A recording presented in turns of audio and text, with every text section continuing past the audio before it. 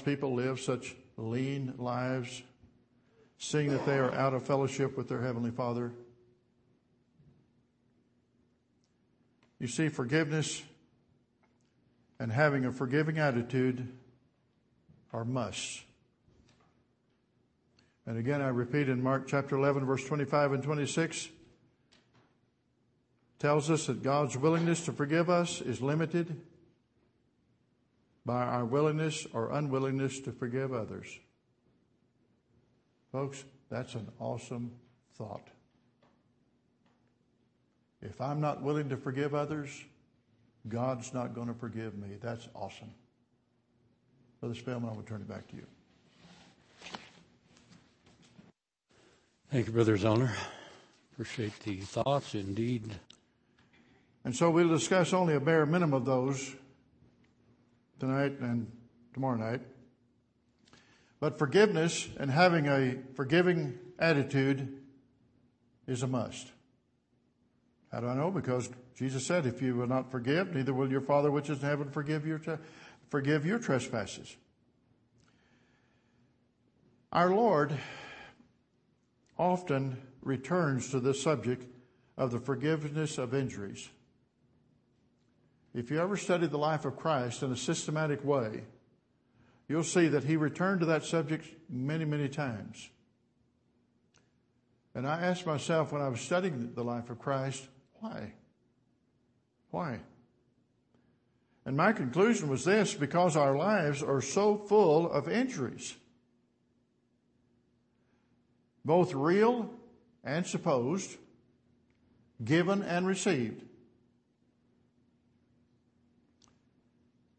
You see, because thoughts and feelings which injuries bring are so opposed to God. I'm talking about anger and bitterness and hatefulness and vengeance. Those things are so opposed to the will of God. In fact, forgiveness is the only subject that's repeated in the passage of Matthew chapter 6, because it's repeated in verse 12. This is the model prayer. It's repeated in verse 12, it's repeated in verse 14, and it's repeated in verse 15. It's the only subject that's repeated in that passage. What this says to me is this will, Brother Zellner, this will be the hardest discipline that the Lord will ask you to do.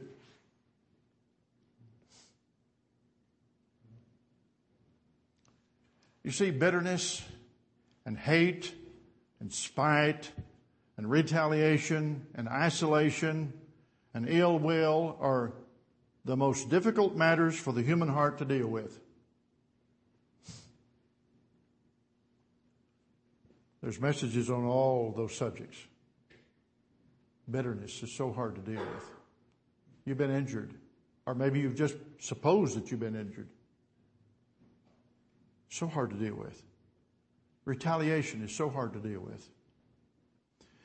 You see, if these negative attitudes prevail in my heart, everything else will be abominable to my God.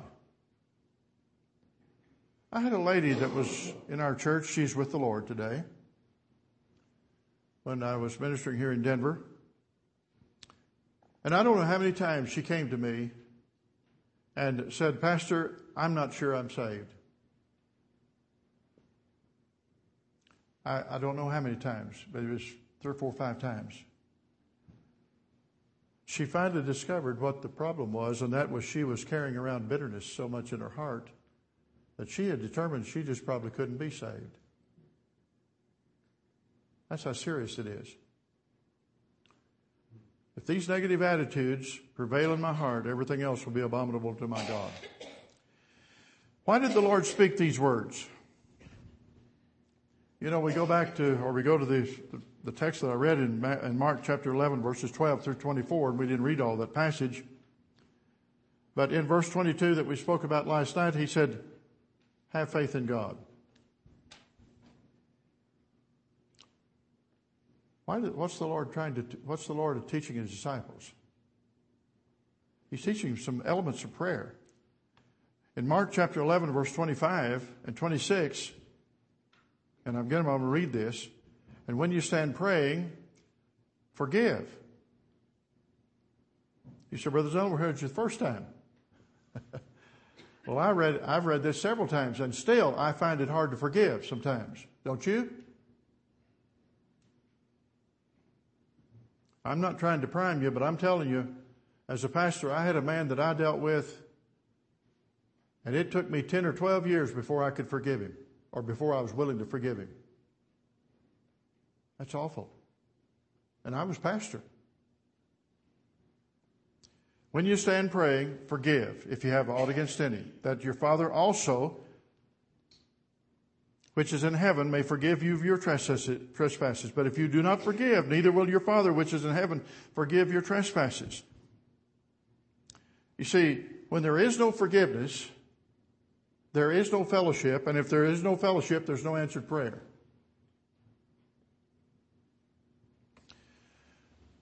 I'm thinking that perhaps, back to answering the question, why did the Lord deal with this so often?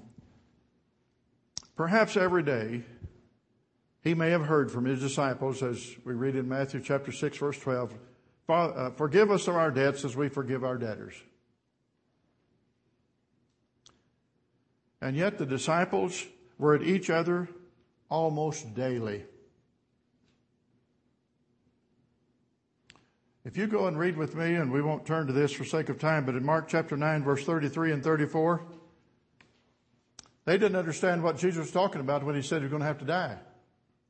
Remember that? They didn't understand it. So the scripture said they didn't understand it. Well, when they got to the destination, Jesus said, what have you been talking about? What have you been discussing? You remember what the answer to that is? Or was? Yeah. Who is going to be the greatest? Can you imagine? Now, none of us would ever do that, right? Yeah, right.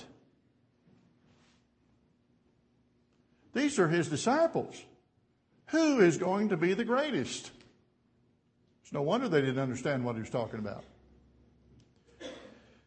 Is it any wonder why they didn't understand? And if you want to turn to that verse 31, 32 speaks of that. Now, in Matthew chapter 20, and verse 20 through 24 is a very interesting story. This is how it reads. Then came to him the mother of Zebedee's children. And this mother was Salome, sister of Jesus' mother. The family relationship, if you can put it that way. And the companion scripture is in Mark chapter 10, verse 35 through 41. She comes with her sons, who were James and John. And it says, worshiping him and desiring. And that word desiring is a very interesting word. That word desiring means plotting. There is a difference between desiring and plotting, right? Sure it is. Desiring a certain thing of him. And he said unto her, what wilt thou? Now Jesus already knew the answer to that, but he wanted to hear it from her. She saith unto him, grant that these my two sons may sit, the one on thy right hand and the other on the left, in thy kingdom.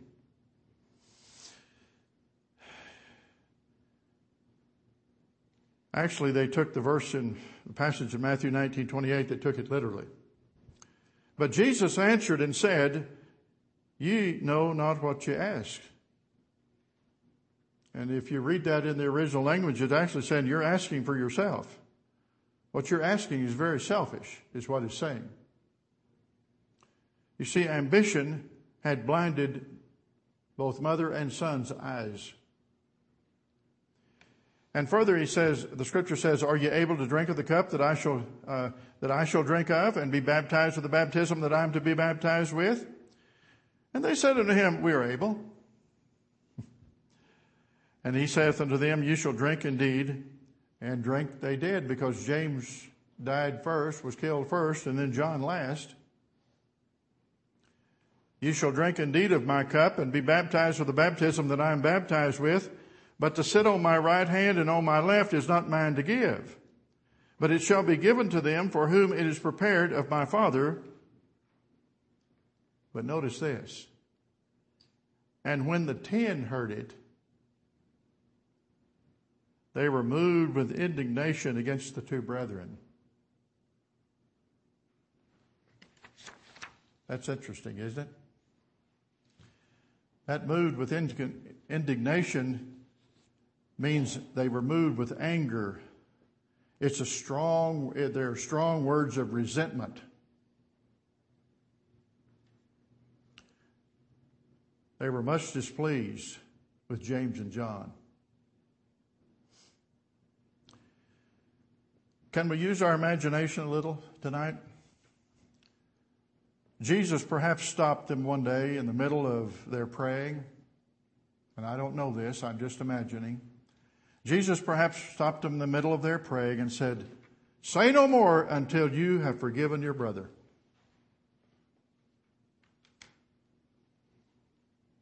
Well, Peter was the magnanimous one of all. To Peter, he might have said, "Forgive those two ambitious brothers, James and John." And I can just imagine that Peter could have held a grudge pretty handily. Well, this raised a question with Peter. He said in Matthew 18, verse 21, "How oft shall my brother sin against me and I forgive him? Till 7 times? Picked a good biblical number, didn't he? 7 times? I mean, at the 8th time, I'm going to eat him up. Well, you know what the answer Jesus gave, don't you? He said, "I say not unto thee until 7 times, but until 70 times 7.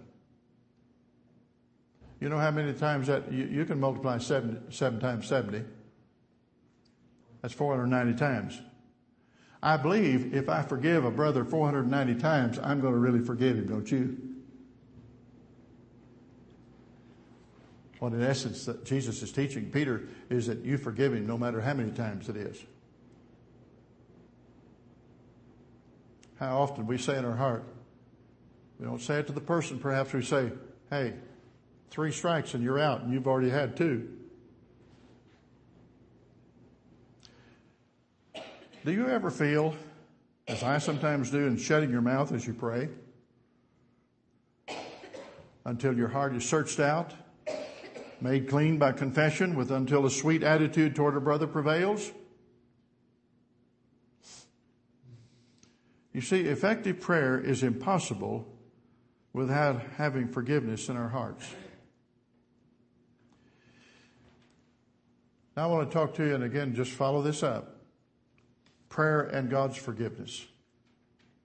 In Matthew 6, verse 14 and 15, it says, "For if you forgive men their trespasses, your heavenly Father will also forgive you." This is another passage. "But if you forgive not men their trespasses, neither will your Father forgive your trespasses." I was in a meeting many years ago in San Antonio, Texas. And a man came forward during the invitation time and told the pastor, he said, "You know, I've held a grudge in my heart for 40 years. 40 years against a family member of mine." I'm sorry, it wasn't a man, it was a woman. "I've held a grudge against a family member for 40 years. She said, "I'm going to go home tonight and I'm going to call him and we're going to straighten this out." She did, and she was an entirely different person the next evening. You see, God's forgiveness of our sins is contingent, as we've already read, is contingent on our willingness to forgive others. God said, "I'm not going to forgive you unless you're willing to forgive others." That's a strong, emphatic statement that's spoken by Jesus Christ, the Son of God. That same statement is both in Matthew and Mark's account of the gospel. Folks, and not that you are, but let me say it this way, we can't ignore it as much as we'd like to. I may be speaking to somebody, and I have no idea if this is the case, hope it isn't. I may be speaking to somebody tonight that Spirit's speaking to your heart and saying, "You know, you've been carrying this grudge long enough. Maybe a year, 10 years, 15 years, maybe against an in-law, maybe against a parent, maybe against a grandparent. They may already be dead." We can't ignore it, folks. Let us look at what is involved in God's forgiving us. You see, there must be a consciousness of sin dwelling in us. We're not going to ask forgiveness unless there's a consciousness, unless we're aware that sin is dwelling in us. And an examination of our hearts brings sorrow. This is what David said in the Psalm. Search me, Lord, search me. That tells me that I cannot in and of myself really know everything that's in my heart. God has to identify some things for me. But examining our hearts does bring sorrow sometimes, often in fact, because we see our failure, because we see our rebellion. And then we're forced to ask, as Matthew chapter 6 verse 12 says, forgive us of our debts. And we'll be dealing with that word debts later on in the lesson here. Contemplate the intimate relationship, and I've stressed this all the way through. This is the intimate relationship between your Father, your Heavenly Father, and His Son. I'm talking about you as a son of God. God is addressing His child. He's not addressing a rebel. That's wonderful, isn't it? When Jesus said these words about forgiveness and all, He's not addressing a rebel. He's addressing a son, His child. And we pray to our Father, not to an unknown God, because our sin is against our Father. You see, we can sin against society, but we can also sin against God. And sometimes we don't recognize the fact that our sins are against the Father, the Heavenly Father. Our Heavenly Father who sent His only begotten Son who redeemed us by His blood. And sin, and when I'm talking about sin, I'm talking about disobedience in our lives. I'm talking about transgressing the law of God, the principles of God. Sin demands our attention and awakens us to our desperate need for forgiveness. Note in Ephesians chapter 4, verse 30, what it says. And I'm coming into the middle of the sentence here. Grieve not the Holy Spirit of God, whereby ye are sealed unto the day of redemption. Folks, you only can grieve someone who loves you. You can anger or annoy a stranger, but you can never grieve him. You see, our sins wound the heart of God. They grieve the triune God. When God looks down in your heart and mine, and He sees harbored sin there, the Scripture teaches me at least that it grieves my Heavenly Father. And so our urgent need is, and by the way, this sin is on the deepest level, by the way. Our urgent need is for God to forgive us of our debts. And again, debts is going to be sin, because we're going to show you in just a minute. You see, a major problem is whether we are conscious of sin operating in us. After all, we're saved. But are we conscious of it? Are we conscious that we're just sinners saved by the grace of God? Are we conscious of the fact that we can sin sitting right here in the pew? I can sin standing right here before you. But are we? And I'm not indicting anybody. I'm just asking the question so that you can question yourself. Are we? We're certainly aware of it in other folks.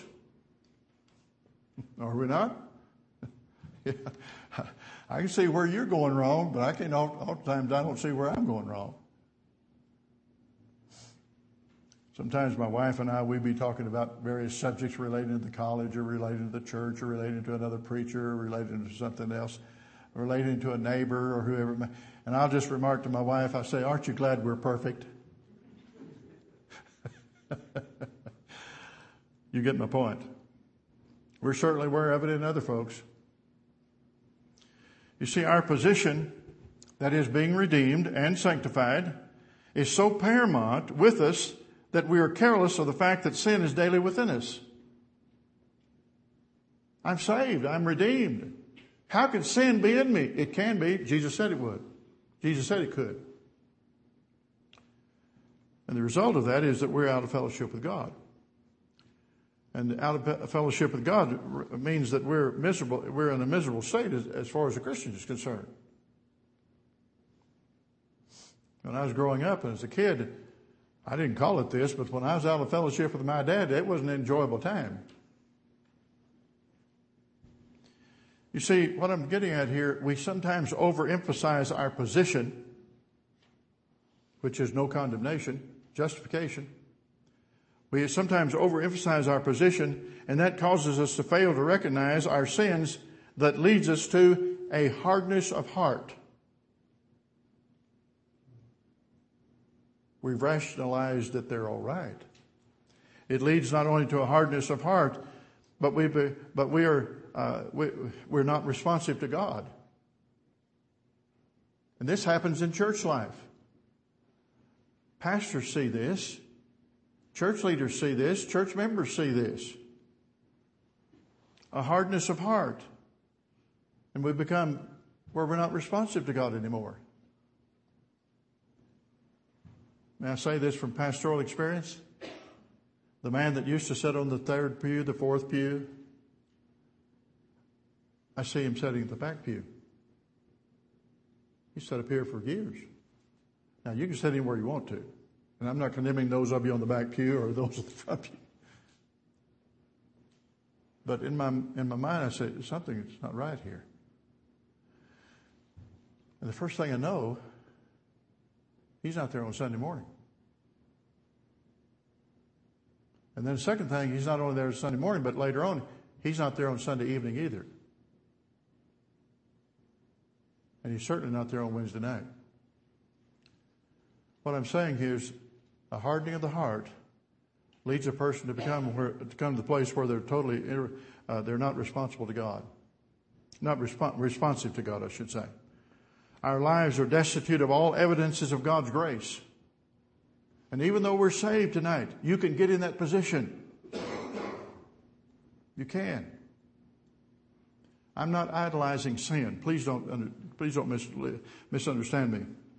But David, one of the greatest men of God, committed adultery by simply looking at a place that he should never have been in the first place.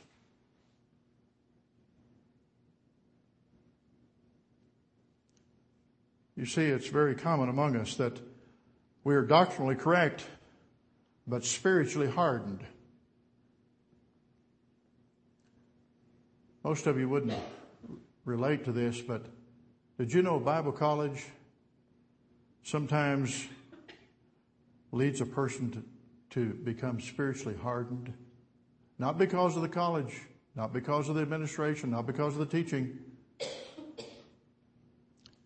but they become doctrinally correct, but spiritually hardened. You see, we do not recognize our sin. Oftentimes we don't. And if we don't recognize it, we don't confess it. And so often we are doctrinally correct with what? A cold heart. And a hardened heart. And a refusal to respond to the Word of God. And so we become a lifeless shell of doctrine, empty of any living fruit of grace. All because we do not daily plead for God's forgiveness. I don't have to pray every day, Lord, if I've sinned against you, I want you to forgive me. I don't have to pray like that. Because I know that if I've lived 24 hours, I have sinned against God in various ways. Now I want to speak about just a quick word here about the sin which is involved. The word debt. You'll notice in Matthew 6:12 it uses the word debt, but in Luke 11:4, which is the companion scripture, instead of debt, sins is the word. So we're talking about sins. Debt, the word debt bothered me a long time until I began to study this thing. That debt is not some gross immorality, but something more subtle and something very more subtle and more serious. Our debts are our sins. We are indebted to God.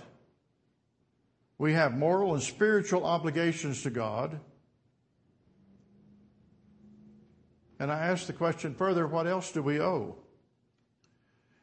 And I refer you to 1 Corinthians 6, 19 and 20 when it says, what? Know you not that your body is the temple of the Holy Ghost which is in you, which you have of God, and you are not your own? For you are bought with a price. Therefore glorify God in your body and in your spirit, which are God's.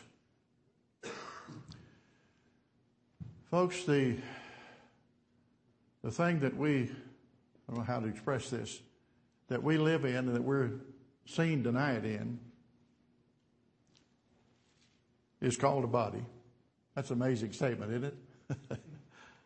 But my body and your body is the Holy Spirit's temple.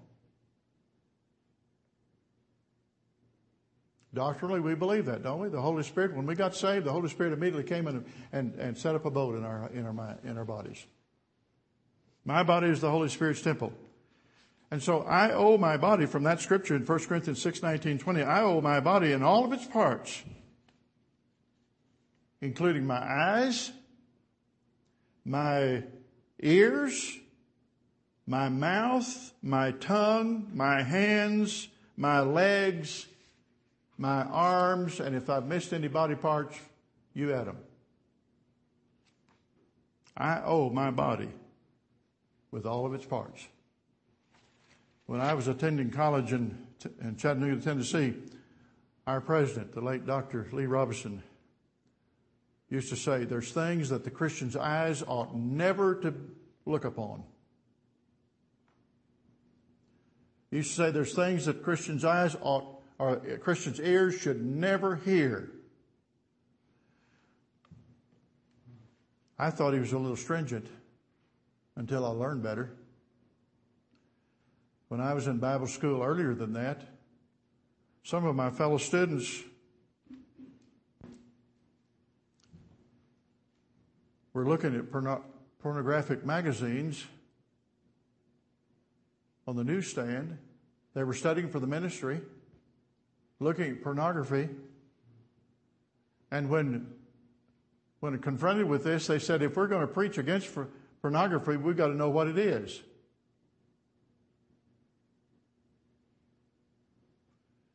You see, we owe all our body to the Lord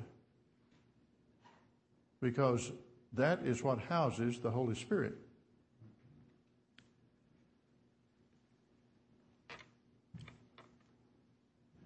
In Romans 8, verses 12, 13, and 14, Paul said, therefore, brethren, we are debtors not to the flesh, to live after the flesh. For if you live after the flesh, you shall die. But if you through the Spirit do mortify the deeds of the body, you shall live. For as many as are led by the Spirit, they are the sons of God. So we're debtors to our bodies because that's within that framework is where sin is housed. But we're also debtors to preach the word. In Romans chapter 1, verse 14, Paul said, I'm a debtor both to the Greeks and to the barbarians, both to the wise and unwise. And I know you say, well, that's a man called to preach. Not necessarily. We're all called to witness. We're all called to witness. And we're a debtor in that sense. We're all indebted to this. We owe our Father our day-by-day living testimony.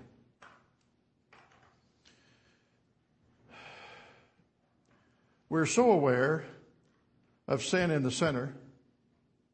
Oh, we get down on his case. He's not trusted Christ as Savior. He's in an awful condition, and he is. But we're so aware of the sin in the sinner and the sin in our brother, oftentimes. But our need is to become aware of the sin in our own selves. You may say, Brother Zona, you're making us all feel like we're all just a bunch of sinners here. Folks, we're all just sinners saved by the grace of God. And these things are so important because Jesus kept coming back to these things of forgiveness. And so we must cry for forgiveness. You see, we must cry to be delivered from the love of sinning. Sin becomes loving. Our hearts must constantly deplore its own corruption. You remember I read Isaiah chapter 6 the other day, where when in the presence of God, what he created in Isaiah, and he said, "I don't look so good." I'm paraphrasing, of course. You see, our hearts must constantly deplore our state of corruption, but then it is in the heart. Then it is a heart longing for holiness and victory. Now, I want to warn you. In my opinion, there's a hardness against this kind of teaching. There's a resistance to the Holy Spirit who points out our sins. And too often we just refuse to confess our sins. Is it any wonder that so many of God's pastor tonight, how well we're enjoying the good food that the ladies are furnishing? It is so good that we just eat too much of it. Somebody asked me, said, "What kind of pie you like?" I said, "Hot or cold?"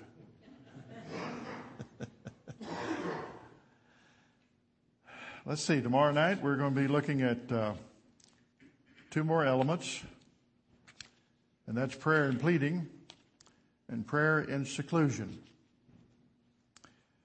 The second session this evening is again going to come from 11th chapter, but it's going to come from the 11th chapter of the book of Mark, verses 25 and 26, and this is another element of prayer. And I hope that I can challenge you to, if you don't already, from the first session, to actually schedule a time for prayer in your 24 hours sometime. When you try that, you will be utterly amazed of how difficult it will to keep that schedule. Things will come up. Oh, it's amazing what will happen. But try scheduling prayer. Like I said, we schedule other things that are a lot less important than praying. But try scheduling prayer. But it is costly. This subject here this evening, the last session, will be a prayer and a willingness to forgive. Mark 11, 25 and 26, Jesus said, "When you stand praying, forgive, if you have aught against any." He didn't say just brothers and sisters in Christ. He said, if you have aught against any. "That your Father also, which is in heaven, may forgive you your trespasses. But," and that little conjunction word "but" is very important. "But if you do not forgive, neither will your Father, which is in heaven, forgive your trespasses." That's a scary statement, really, isn't it? I hope that by this time that we're already, and perhaps even before I got here, of course, that you're seeing that prayer is an education. Prayer is a discipline. Prayer is a great undertaking. Prayer is a large achievement. And as with any science or art, prayer has its means or its ways by which the proper ends can be secured.